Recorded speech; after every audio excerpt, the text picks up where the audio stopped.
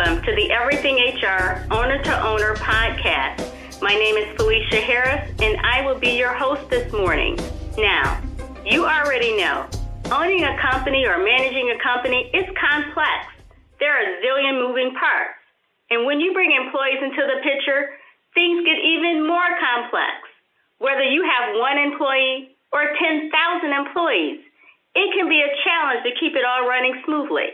And that's where Everything HR come in. We do one thing. We are human capital experts. We're problem solvers. We make things simpler.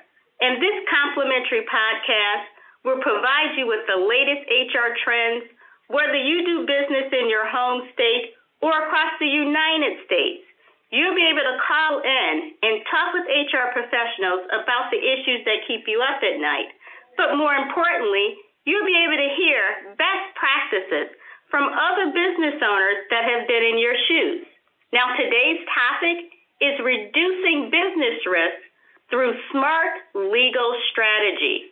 And we have a special guest by the name of Illyria Adams. And I'm going to turn it over to Illyria to give her the opportunity to tell you a little bit about herself and about her law firm. Illyria, welcome. Hi, thank you for having me, and good morning. My name is Illyria Adams, and I am an attorney with A Squared Legal Group. We're based in downtown Detroit. We are a minority and women certified law firm specializing in business law, labor and employment law, and intellectual property. We primarily assist small businesses by serving as outside general counsel for businesses that have ongoing legal needs, but do not necessarily want the overhead associated with in-house counsel. So I assist with reviewing contracts, all different types, assisting with any type of possible employee matters, such as litigation, and just overall making sure that the business is running smoothly from a legal standpoint and is compliant with all regulations. Awesome. Now, Illyria, you know that as small business owners, we know our craft. We know our product, our service, and those wonderful things. There are no particular classes or anything that we end up taking that tells us what things that we're required to do.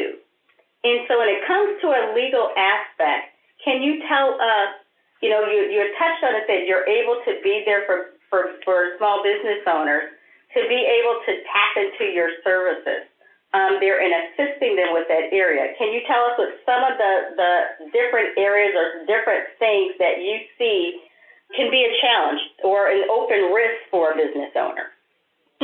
Some challenges that I can see just off the top of my head would be collections. A lot of business owners, sometimes you get those clients that are slow to pay the invoice that you submit to them or just refuse to submit the invoice. So I see that as a challenge with them trying to, for lack of a better term, motivate that client to pay that invoice. So that's where sometimes I have to step in and sort of act as a mediator, so to speak, but obviously trying to have my client's best interest at hand, which is getting them their money for the services they rendered. So in that instance, I would more than likely start off with sending a demand letter, but sometimes it can escalate to actual litigation. And so from that standpoint, the best way to alleviate that situation is to make sure you have an adequate contract in place that explicitly outlines the terms of the services you're going to render and what the payments for those said services are. So as long as you have that as your foundation, more than likely your case is a very strong one. And as long as the client is hopefully collectible, you will ultimately get your money back. Awesome. And in those contracts that you have with clients, should they end up having terms in there for late fees? Is there any type of criteria concerning the late fees that should be included inside of the contract? Yes, you definitely can have late fees included. If you submit an invoice and it's 30 days late, then you can explicitly state how much interest you're going to be tacking on to any unpaid amount, as well as you can add explicit language that states that after 21 days, if you don't hear back from the customer regarding any disputes they may have, you're going to assume that those invoices you submitted are adequate and truthful, which prevents them from coming back to you, say 3 months later, saying, "Oh, well, we never received this," or "Oh, this service was never actually rendered to us." So that's also another thing you can add in the payment terms section of your contract, just to make sure you're protected and that there is no any type of hiccup. Is there any issues, is there any issues, so say for instance you have two customers that they both are late, and you have late charges payment that's included in both of their contracts. For some reason, one client, you decide that you want to go ahead and give them a little bit of leeway and you credit them back, but the other one you did not. If either, the one that you did not, if there ends up being a legal proceedings for that, does the one that the client that you credited back, is there any precedence of being able to say you have to be equal across the board for all clients? No. Now, if you did that, if using that same scenario, if that same client, you typically would give them a little wiggle room, but then all of a sudden you started to maintain that hard deadline, then in that instance, there could be a type of precedent based on past practice. But if it's two separate customers, and let's say one was a referral and one you've had a long-term relationship with and one is sort of newer, if you want to treat one better than the other as far as their payment terms, there's not necessarily anything wrong with that from a legal perspective, or from a professional perspective. It's something you may not want to do because people do talk. Absolutely. So it would just be probably best for you just to maintain whatever your terms are and apply that consistently with all your clients. And that would just make life a whole lot easier. Now, I know, actually, this came up. We have just to kind of catch everyone up, we have a women's networking group that we meet once a month. And an issue came up with one of the business owners, and I won't repeat their name but I know we both know of them. They actually end up falling victim to someone that had been contracted to do their website. And they end up paying them like $21,000. Now the person, they cannot find them anywhere. How can the question came up is, how can a business owner protect themselves from falling victim to those that are basically preying on them to give them money and not produce any goods or services? Is there anything that they can safeguard themselves from that happening, that they should look out for? Well, definitely seek out referrals or ask them for references just to start off the bat. If they're just someone you hear about, or just they approach you and your gut is telling you you're not comfortable with them, or you just want more information about them, I would definitely ask them for references, especially with a website. That shouldn't be difficult with a web designer. And then also make sure your contract has specific terms that can protect you. As far as the payment goes, I would definitely recommend, say, paying them out after X amount of work is done. I know for me personally, when I've had things like that performed, let's say after 25% is complete, then I pay 25% less after I've paid the initial deposit. So then that's another way to protect yourself, so you're not giving them all the monies up front. So they can't just, if they do run off, they're not necessarily running off with everything you've given, everything they've contracted for, but only a partial amount, which will also make it somewhat easier to get back in court if you needed to sue them. And another thing would be to make sure that the governing law, if you're local, is in Michigan. Because sometimes if there is a contract, the governing law may be for the law where the company is located. So if possible, I would make it where the governing law is in Michigan or wherever you're located, just to make it easier for you if you needed to sue them.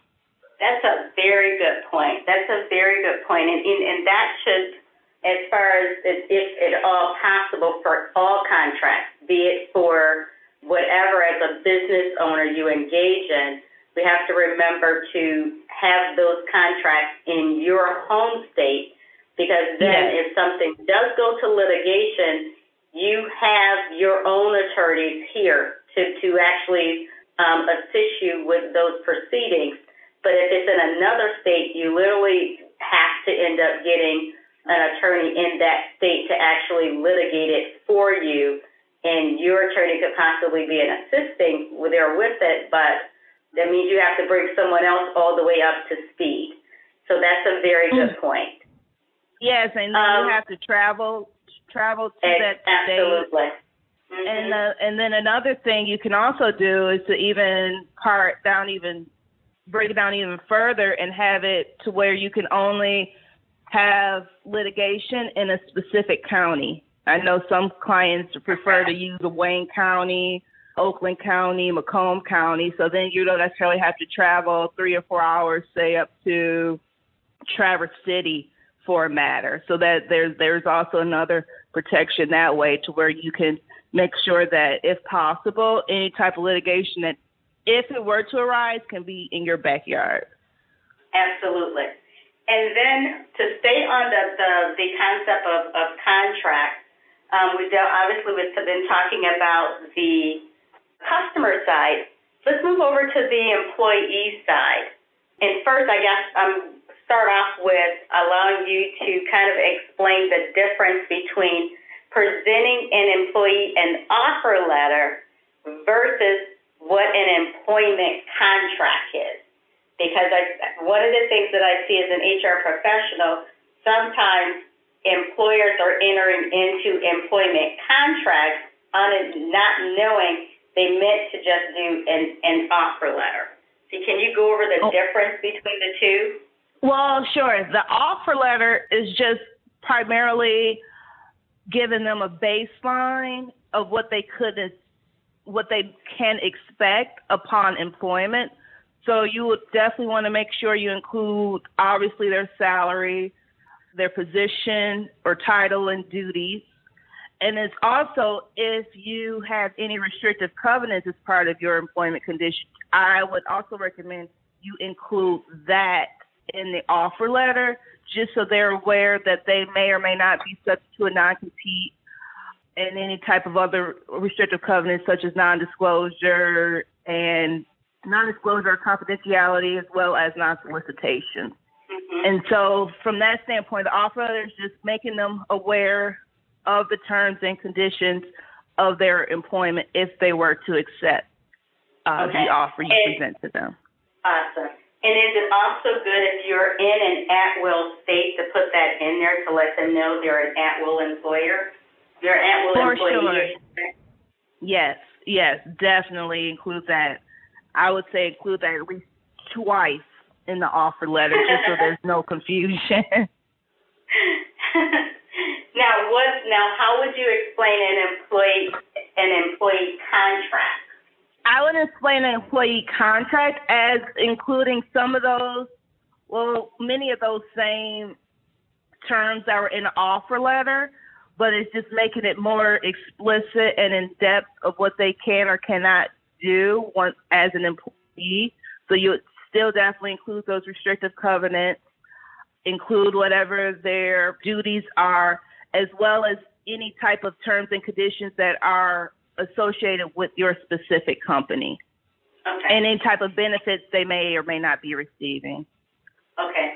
And so if they're receiving those benefits and you enter into a contract, is the employer more tied to that person even if the relationship ends?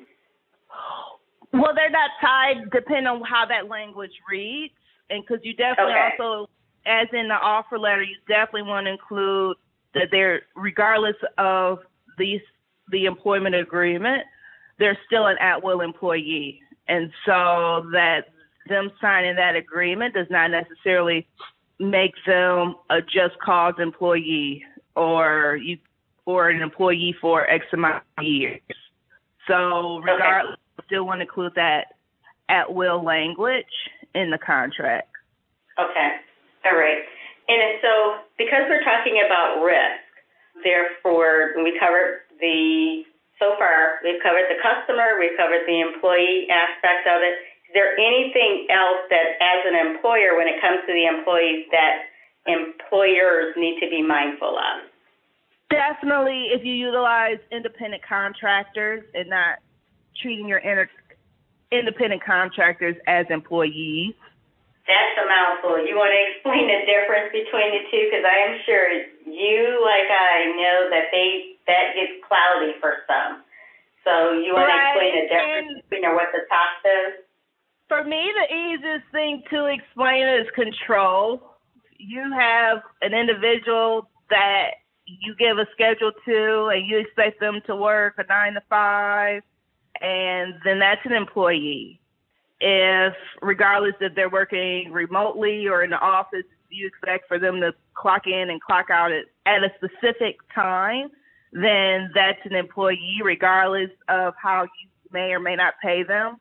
If you give them explicit duties and expect these duties to be met, then more than likely, then that's an employee. Awesome. And I would just like to remind our audience that if they have questions, you can call in at 929-477-1199, or you can email us your questions at support@everythinghr, F as in financial, S as in Sam.net. Again, that's at support@everythinghrff.net. So I'll say that again.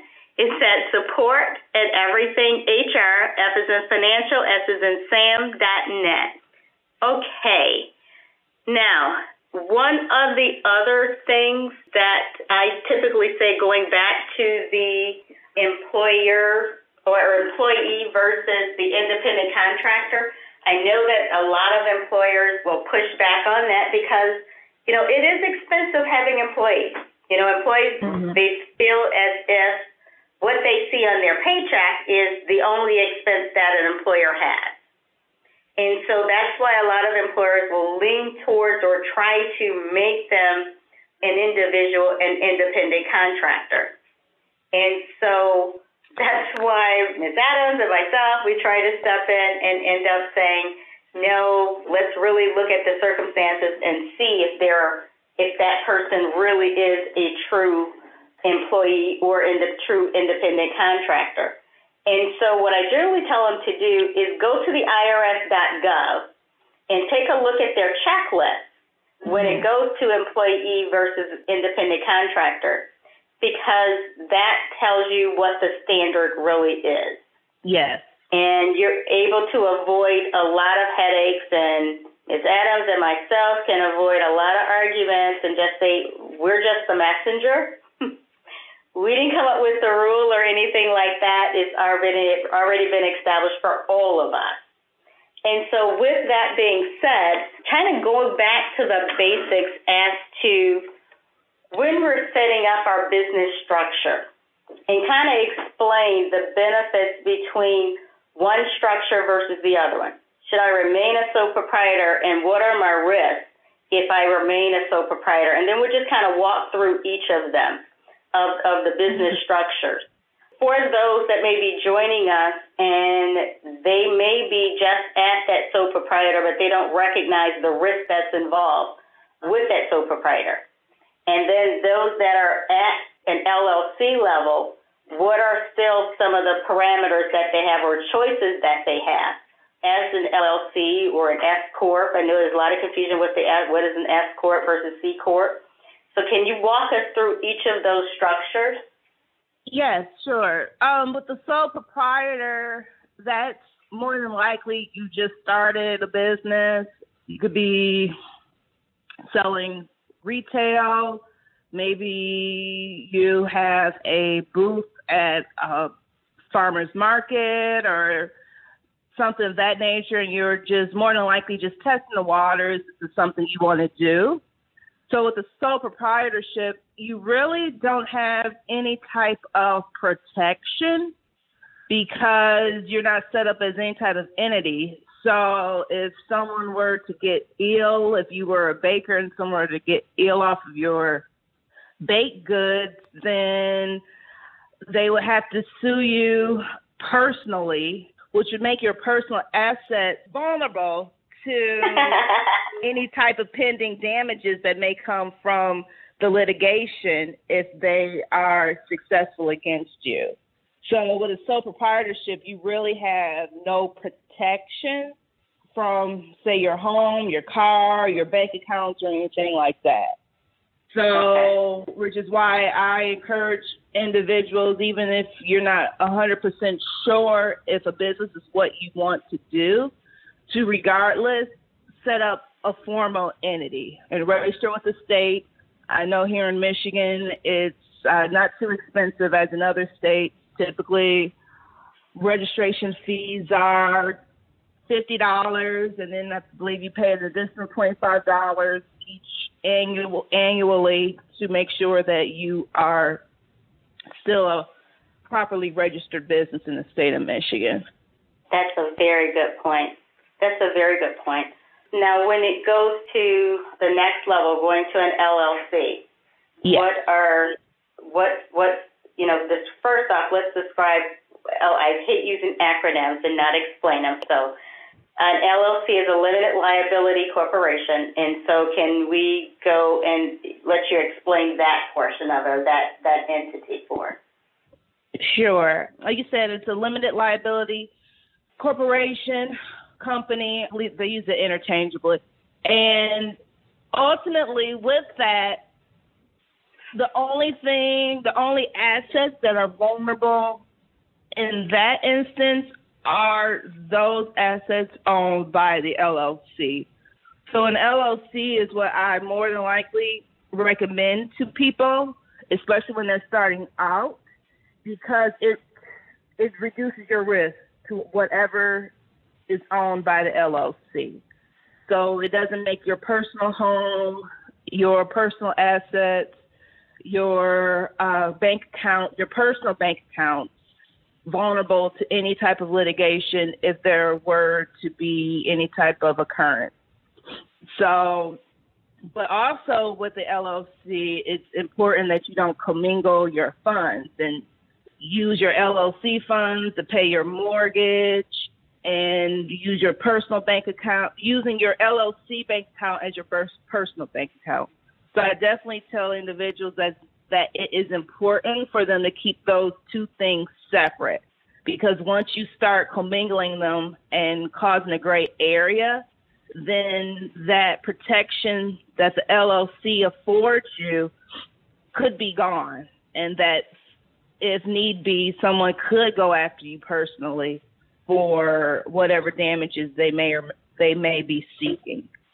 And also with LLC, it's important that not only you file your articles of organization, but you also, at the same time, if possible, draft up an operating agreement. And this operating agreement is essentially your business's or the LLC's contract. And it outlines how the LLC is going to be governed, what monies individuals have put in, especially if there's a partnership. It's definitely important to make sure that that operating agreement is endorsed and accurately reflects what the percentage shares are and the membership interests of each member. So if it's going to be 50-50, 51-49, then that would be explained in the operating agreement, and also how profits would be dispersed, as well as any type of terms and conditions that may be specific to your respective LLC. Awesome. And so what about an S Corp? A lot of people have questions about, should I go to being an S Corp? From a legal perspective and a risk perspective, I guess let's start out explaining what is an S Corp, and then kind of go from there. Is there any legal benefit to becoming an S Corp? We know that we won't touch the tax time. We have a tax professional coming on in a couple of weeks, a few more weeks. We won't touch the tax aspect of it, but from a legal perspective for an S Corp, can you see any type of, I guess, risk protections or protections for an S Corp? From a legal perspective, no. I can't see any type of benefit it has other than the tax aspect. Okay. And I know that is more often than not in the owner's sole motivation is for that tax protection, because essentially you can have an LLC and have those same protections, but just have your taxes treated as an S Corp. So correct. More often than not, it's depending on how individuals want their taxes treated. I've seen. Right. And that's a very good point to kind of just make sure that participants know that you can be registered as an LLC, but when it comes time to actually do your taxes, you can do your taxes based as a sole proprietor or as a partner, general partner on there, or partnership, or you can also end up being a S Corp or a C Corp. So, and we'll cover that, as I stated, when we do the tax section, as to how, as an LLC, you can still file your taxes under either one of those entities. So thank you for at least allowing us to announce that to our membership. C Corp. You want to tell us a little bit about a C Corp? Yes. It's similar to an LLC. More often than not, it's typically when you have more folks on board, say more than two, because with a corporation, it's governed or run by a board, whereas with the LLC, it can be the members essentially running it, making the business decisions, and wearing many different hats, from one person to two people to five. Whereas with a corporation, all decisions are, for the most part, made by the board. So typically, I've seen a lot of businesses start off as an LLC, and then as they grow, they may decide to convert into a corporation, which is feasible, and I like to make that known that just because you start off as an LLC doesn't mean you can't convert into a different entity formation. So sometimes as businesses grow, they may decide to convert into a corporation, or vice versa, go from a corporation back to, or from a corporation to an LLC. So that's also something to think about, and you don't necessarily have to be locked into your entity forever. So, but with a corporation, it's a little bit more detailed because you have to make sure you have meeting minutes. And like I say, you have to have a board governing it, and then the board has to make sure that the business is running as they see fit. So as an owner, you kind of sort of lose a little bit of your control that you would have had in an LLC. Okay, awesome. Is there any other risk? Before we'll go through a quick recap. We discussed contracts for your client base as well as for our customer, our employee base, and we talked about independent contractors, and we discussed, the different type of entities that you can register under. So now, if someone wanted to reach out to you for some of those things, you want to remind them how they can get in contact with you? Sure. You can get in contact with me by either calling me, 313-702-2222, or you can email me at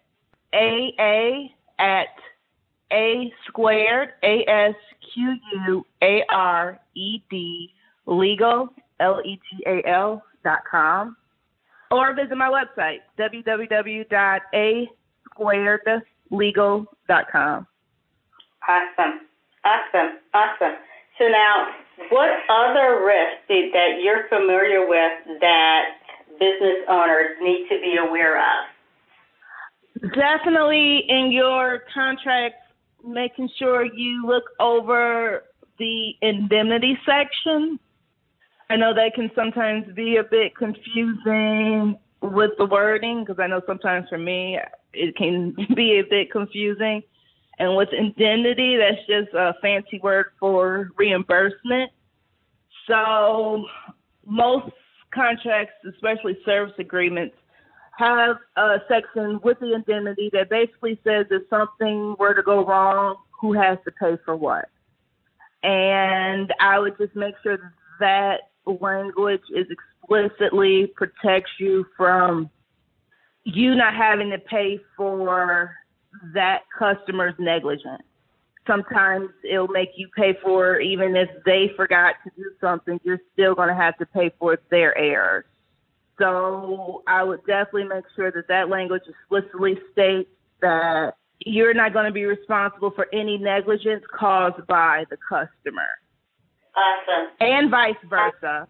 Because, I mean, more often than not, a customer isn't going to want to take responsibility for your negligence either, but you just want to make sure it's mutual. Awesome. Can you also touch on, you made me think of something. Can you touch on the employer protection liability insurance? Yes, I can touch on that a little bit. It's definitely important to have, especially depending on your size. It's very useful. I don't have any first-hand knowledge about it, but I do know I have clients that use it, and just depending on the nature of your business is probably wise, and to speak with whoever your insurance agent is to make sure you have adequate coverage regarding it, because I know it can definitely help with litigation and to alleviate some of those costs. Absolutely. So is there anything else that you can think of that as a business owner? What other things do you see commonly in your practice? Definitely collections, which we spoke about. I can't think of anything that we haven't talked about. I know as of late, the new law regarding paid medical leave has been pretty popular.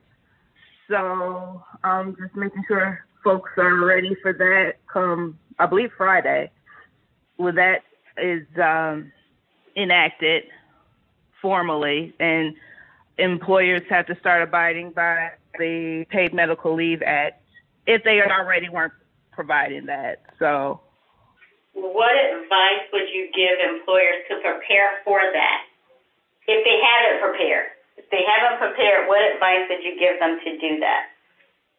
Start moving quickly and to definitely look over your policy to say, how are you currently treating any type of paid leave, whether it's PTO or formal sick leave or anything like that, to look over your current policies to see how you can quickly implement the Paid Medical Leave Act into your current business.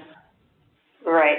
And I think where a lot of businesses are, I guess, having a problem is with the calculation of it. You know, how should they calculate the hours there for them, and how do they institute that accrual process into their policies, and how do they track it? Do you have any tips for them on how they should do that, or any recommendations who they should go see to assist with that whole process? Because I think that's the majority of the questions that they have with it. Obviously, it's not something they get to say, I want to do or don't want to do if you meet the criteria. So the question is, how do I implement it? Do you have any suggestions on what they should do from that standpoint?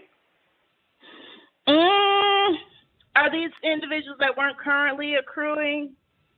They were just giving. If they were never right. If they had no policy, no time off policy, no vacation policy, or anything like that.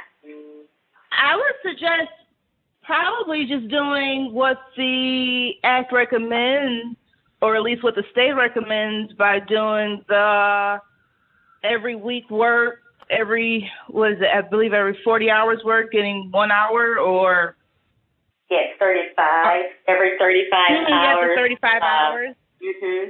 Yeah. I would recommend doing that. I think that would be the easiest way to try to implement it, which would definitely probably more likely be your full-time employees. And so for every 35 hours they work, just trying to make sure you adequately reflect that and allow them to utilize the time as they accrue it. Right. And to also, I know one of the things that we've done is to make sure whoever their payroll provider is, that's accurately reflected, that it's picking up those hours inside of from their payroll provider. So getting whatever payroll provider that you have and whatever accrual process. I know most payroll providers are aware of whatever laws that have been passed in every state, so not just Michigan, that they can have basically put in place that accrual process, so it's automatically picking it up. But it's going to be on the employer to actually call them, alert them, and basically tell them, you need to flip the switch on this because we now have to track this employee's hours. And then making certain when it does become active there on the 29th, you need to make certain that someone is going in and actually checking and making sure it is tracking it, because you don't want to not be accurately calculating it, and then you have to go back and actually fix it later. Right. So put that on your to-do list if you don't already have it on your to-do list there for yourself. Picking up along those same lines, in reviewing our policies and procedures, what is your outlook as far as employee handbooks? Is it a good time to actually update those and reviewing your current policies and procedures and making sure that, number one, that they're compliant with federal and state, if there were any federal and state changes that may be going into effect, but also whether you were impacted by this new sick policy or the minimum wage, how do you feel about, an employee handbook and using this opportunity to go through all of your policies and procedures, like a fresh start? Oh, I think it's definitely important to update at least annually your employee handbook, because not only do laws change, but also your business changes. So you definitely need to make sure that any type of changes are adequately reflected in your policy so everyone is aware of what is expected in the business. So if you were primarily a business that used independent contractors, but now you have more full-time employees, then your handbook may change to reflect that. Or if your hours have changed, or if your break times have changed or anything like that, then definitely, or if you now have changed your dress code to make it more casual, business casual, opposed to more formal, then definitely you need to update your employee handbook or policies and procedures as needed. Awesome. And then how important is the process of not just updating it, but taking the opportunity to make sure that employees know what's inside of there that you did update? Oh, definitely, especially nowadays with technology. It's easy for you to send an email or some type of electronic correspondence to your workforce and letting them know that there have been changes to the handbook, and provide them with a link or provide them with the actual file, and letting them know what changes were made and what sections they need to look out for, just so no one can say they weren't aware. And just to, on the HR side, one of the things that we do, as well as for those HR departments that we support on an every now and then basis, is just tell them if you have frequent meetings, just take a little bit or a portion of your handbook and just kind of go over it. Just pick something out, just 2 or 3 minutes, and just remind your employees of whatever policies and procedures that you may have. And also understand that those policies and procedures, those things are going to change, not just based from a regulatory standpoint, but they also are going to change based on your customer demand for your product or your service. And so being able to keep that updated, and just to make a distinction, your policies and procedures is your secret sauce, the way you do things. The employee handbook can mention your secret sauce, but it doesn't provide or give all of your secret sauce. It just sets the standard as to what your expectation is of your applicants as well as your expectations of your current employees. And so it's there for both when you're taking a look at the employee handbook. And so knowing that that's an integral part of what you're actually basing your business off of, because obviously if we have a good in service and we need employees to get it out to market, we all have to have set rules. We all have to start at the same place. And so that's where that handbook comes into place to kind of set some structure. Because if we don't have structure, things will just run awry. That's just human nature. So we have to have some guardrails up and let them know what your standard is. And a perfect place to do that is inside of your employee handbook. And knowing that that employee handbook provides that type of foundational guideline. It's never meant to actually be or cover absolutely everything, because you don't want, a handbook should never end up being 70, 80 pages and looking like a huge book. It should just be an introduction. And so, because no one's ever going to read that.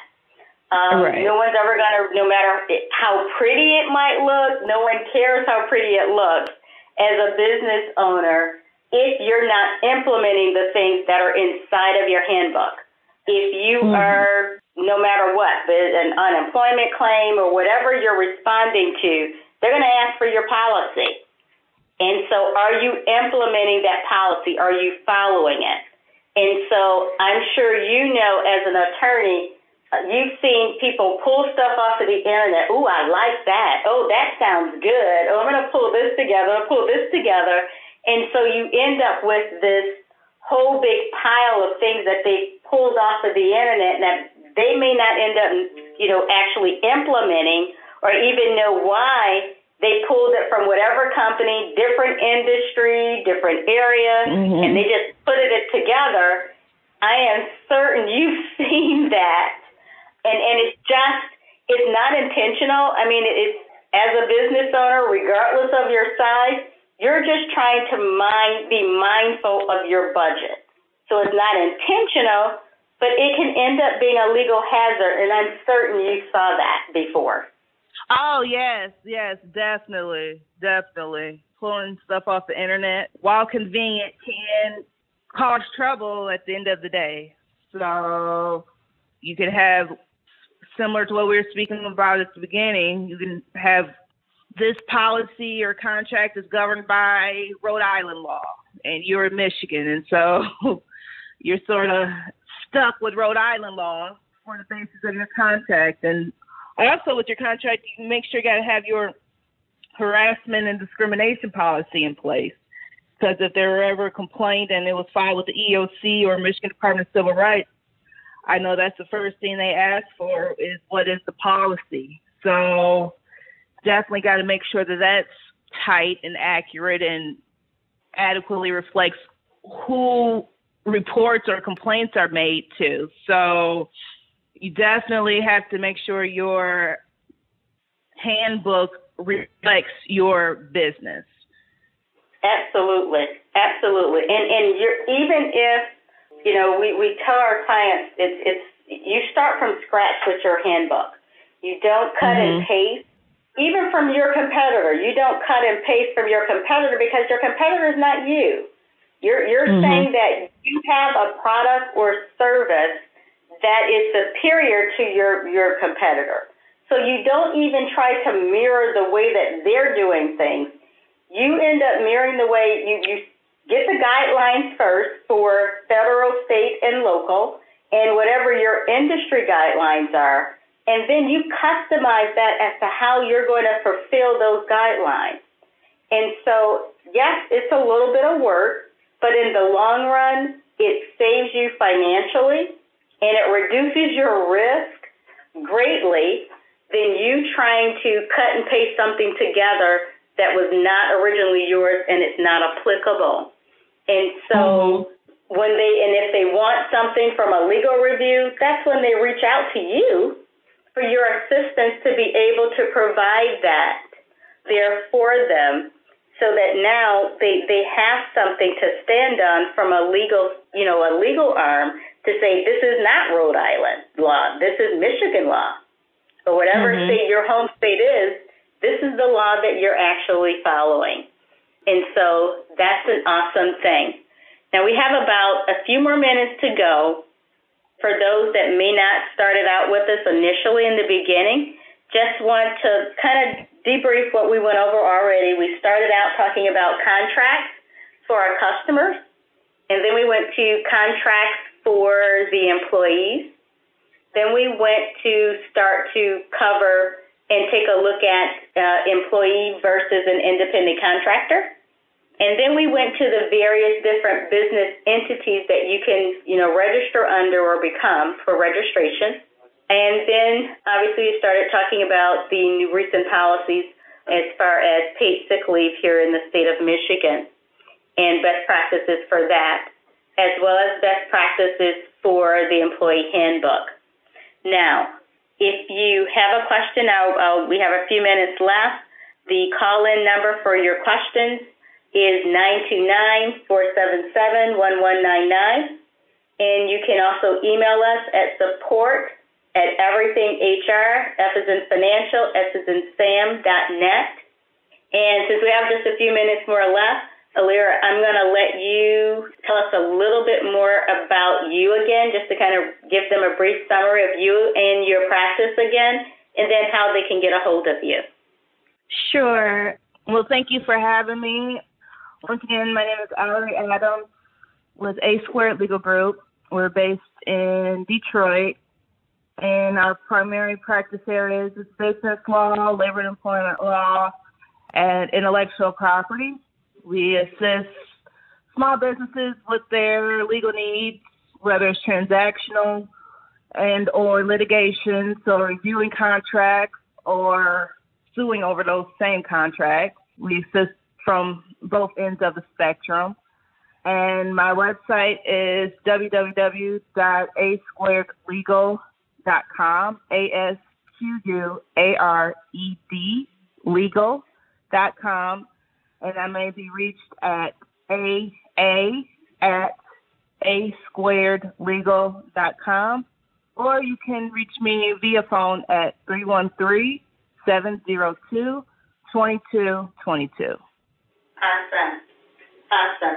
And just a reminder to obviously, especially if you're a small business owner, do understand that in order for us to play in this big market or big sandbox, and where we may not be able to have our own on-site legal department, the best thing that we could possibly do is surround ourselves with, obviously, legal counsel there from a business aspect as well as from an employment aspect, so that when things do arise, we are able to address them immediately, because things will happen. As you're a business owner, things will come up that you have to address, and being able to have proper counsel is extremely, extremely important. And so I highly recommend that individuals reach out to Ms. Adams, talk with her, go to her website, take a look at, her services that she do offer. I always encourage people to talk about how can they establish an ongoing relationship with a professional such as Ms. Adams, because do understand, you know your craft, okay, and you're good in services much better than anyone else. The one thing that I see that business owners do, sometimes we have a habit of stepping out of our lane. And when it comes to legal matters, it's never good to do that. So we need to always rely on those that is their lane. That's their specialty. And so being able to have someone that you can pick up the phone and you can automatically go to is definitely a plus. at all times. And so do not hesitate to give her a call. Before we came on the air, I discussed an issue there with her, so I'll be reaching out to her myself on an issue or for an issue on behalf of a client. And so definitely don't hesitate to give her a call, but more importantly, protect your business. I mean, we went over earlier the different structures of a business or establishing a business. But we do that, as a protection, but we also have the other protections too as well and steps that we have to take. And having proper counsel are surrounded by us to handle the various situations that you will encounter. It's not if you will encounter them or you might encounter them. If you stay in business long enough, there are going to be business things, the contract that you started out with, that you're going to encounter, that you have to make sure that you're prepared for it. You have to make sure that you have someone that you can turn to and talk something out and be able to say, what's the best way for us to handle this? And so, as I stated earlier, make certain that you have someone on your side, such as Ms. Adams, that you're able to do that. And it's better to establish a relationship with them before an incident happens. Because now you've developed a relationship and you have rapport, and you're able to, it's much easier to go through a problem or a situation with someone that you know.